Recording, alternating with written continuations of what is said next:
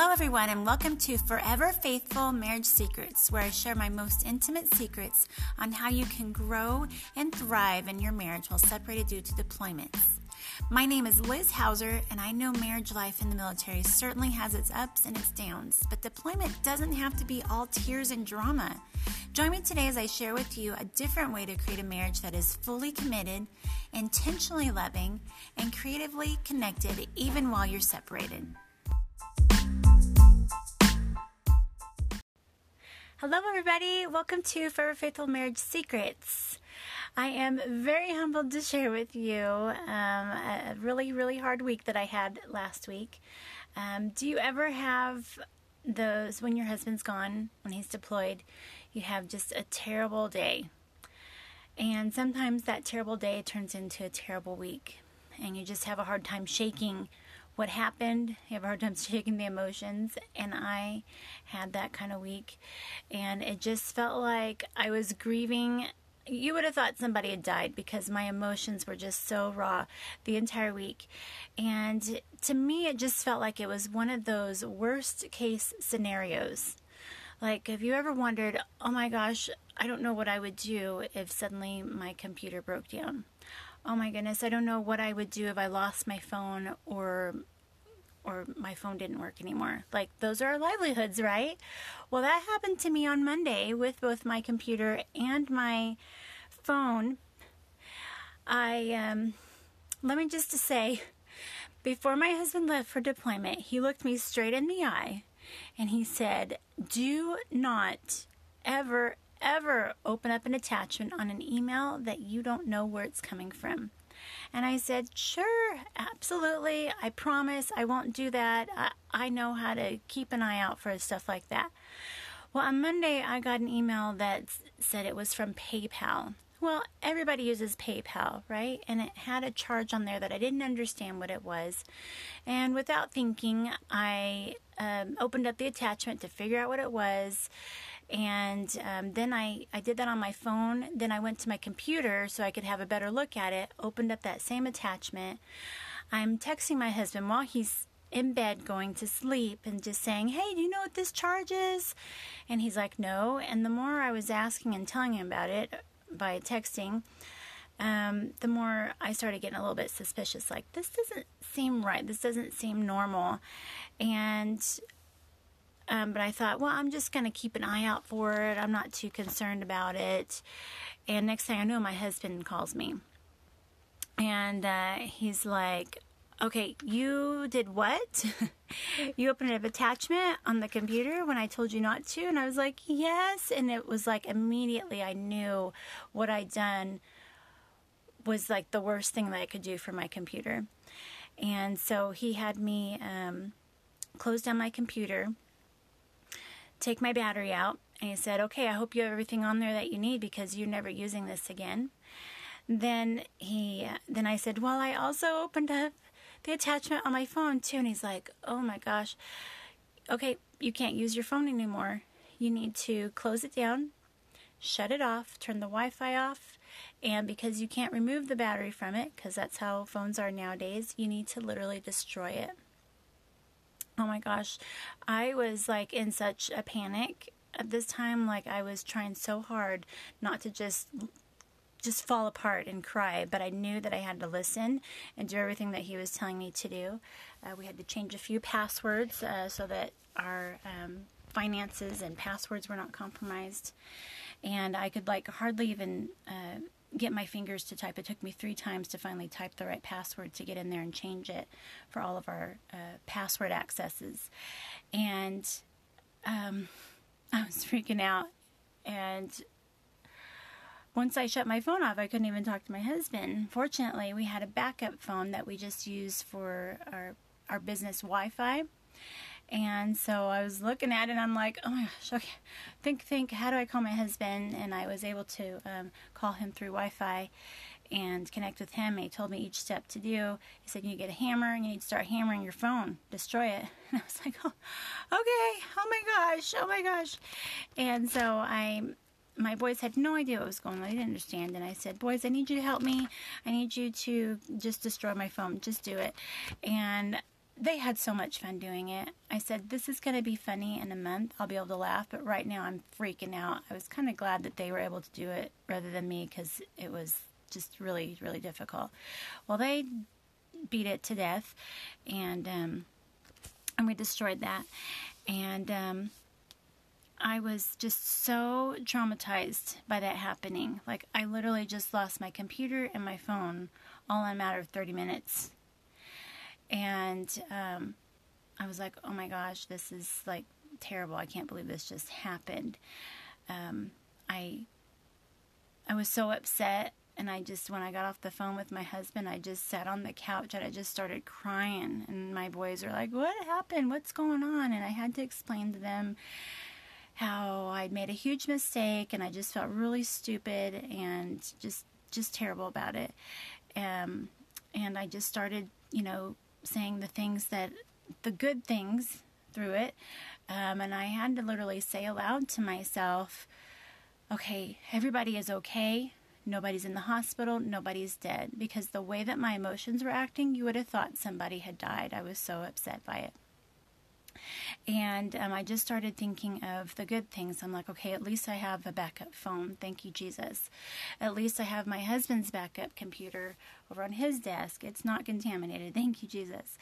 At least I have saved all the important files that I need for my business and whatnot, for my bills, on a backup hard drive, which was not plugged into my computer at the time. Thank you, Jesus. Thank you. And so when I came home, I just collapsed, and I was having a really rough, just full week. Like, I just couldn't shake it. I would wake up each morning, and it just felt like the emotions would just rush all back in, and like I was just reliving a nightmare. When you wake up and you think, did that really happen? Oh my gosh, that did happen. It wasn't just a nightmare that I dreamt about. And I realized that I was really upset at myself and just putting myself down so much because I'd made such a stupid mistake, and I didn't even want to talk about it to anybody. My emotions were so raw, I couldn't even talk about it. And by about the fourth day, so this was Monday, by about Thursday, I thought I was doing better, and I woke up in the morning and I just felt those same emotions rush in. And I was like, oh my gosh, I can't be doing this every day. I've got to be able to move on past this. I don't know how to do this. We are okay. We're being taken care of. I made a huge mistake, but I can move on from this. How do I do this? And a story came to my mind. Back when Kale was deployed and the boys were toddlers. Kale was deployed for a year, and during that time, it's kind of a funny story. It's actually in my book for Faithful, and at nighttime, I went to go check on the boys. It was like 11 o'clock at night. Went upstairs, and when I came back down, some of their toys were scattered on the floor in the living room, and as I came down, I hear this winding noise, vroom, vroom, vroom, and I was like, what the heck is that? And I go over to the toys, and one of the Thomas the Train engines had turned on all by itself, and it was just laying on its side, and it freaked me out because that never happened before. And I thought, the only thing I could think of was somebody is in this house and they turned on this train. Like, my mind literally could not comprehend anything else, and I searched the whole house. I couldn't find anybody. I was like freaking out, and I went into my room, and actually I went into my room, locked the door.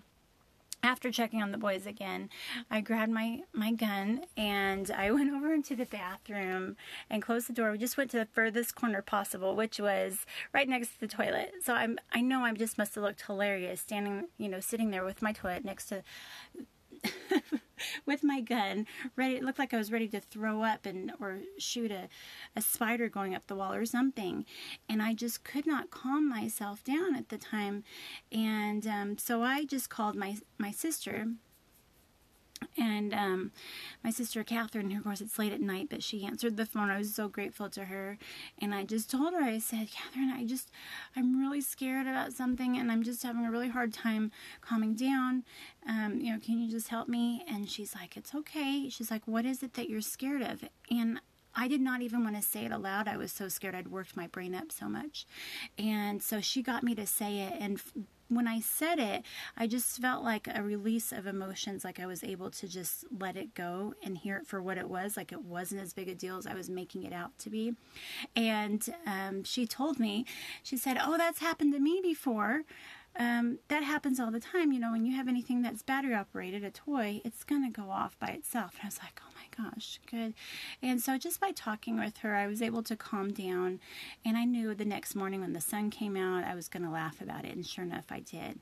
But as I remembered that story on Thursday, I thought, oh my gosh, I think I need to start speaking this story aloud to people. I can't be ashamed. I can't let these emotions stay in me. I need to be able to speak it aloud. And so I spoke it to 4 different people. I spoke it to my boys. I spoke it to 2 of my sisters and a friend. And each time I spoke it, I was able to hear it for what it was. Okay, it was a big mistake. It was not life-threatening. It did not hurt anybody. And I was able to realize that when I spoke it, it became less and less important holding on to my heart. Like it didn't hold the same emotion as it did before. And on top of that, I also just thanked God over and over again for how He took care of us during that situation. We ordered new phones. They were half off. You know, I had a backup phone. I had a backup computer. We were all safe, you know, and I just thank God for each thing that He was taking care of us for. And so the things that I learned through that was when you have an emotional thing happen to you, whether it's just a bad day, a bad week, or really something that's very traumatic, no matter what it is, your emotions are definitely more raw when your husband's gone. And what I encourage you to do, and what I did was, 1, I recited scripture so that it could give me peace in the midst of my emotional turmoil. I asked God for help, giving me wisdom. What do I need to do? Help me to focus. The third thing is I gave thanksgiving to God. It got me out of that negative spiral of just seeing everything in the bad, but that I was able to see everything in the good, that God is good. Even in the midst of our mistakes, even in the midst of our sorrow, He is still good. And then the fourth thing was I shared it with somebody, and share it with several people. Speak it aloud. Then say what you're thankful for, that it's not worse. Just say, thank you, Jesus, that it's not worse. Thank you, Jesus, that we are alive. Thank you that we're okay. So I just want to encourage you to take those 4 steps of reciting scripture, asking God for help, being thankful in the midst of that trauma, those emotions, and then sharing it with somebody or more people. I know that if you do that, you will find God's peace start to come into you, and that you will be able to not let those emotions stay put in your heart or hold on to your heart, but that you'll be able to release them. I hope that this was as encouraging to you as it has been for me, because honestly, last week I couldn't even speak these words aloud, so I'm just so encouraged that I could speak them to you. If you found this helpful in any way, please share it with 2 or 3 of your friends. Get it on out there. I love getting to connect with you. Hop on to iTunes, or I'm actually all over the place on all different podcast venues, and like me on there and insert a comment. I'd love to hear what you think about this story and what you have done to overcome traumatic or emotional situations. Have a great day. We'll talk to you tomorrow.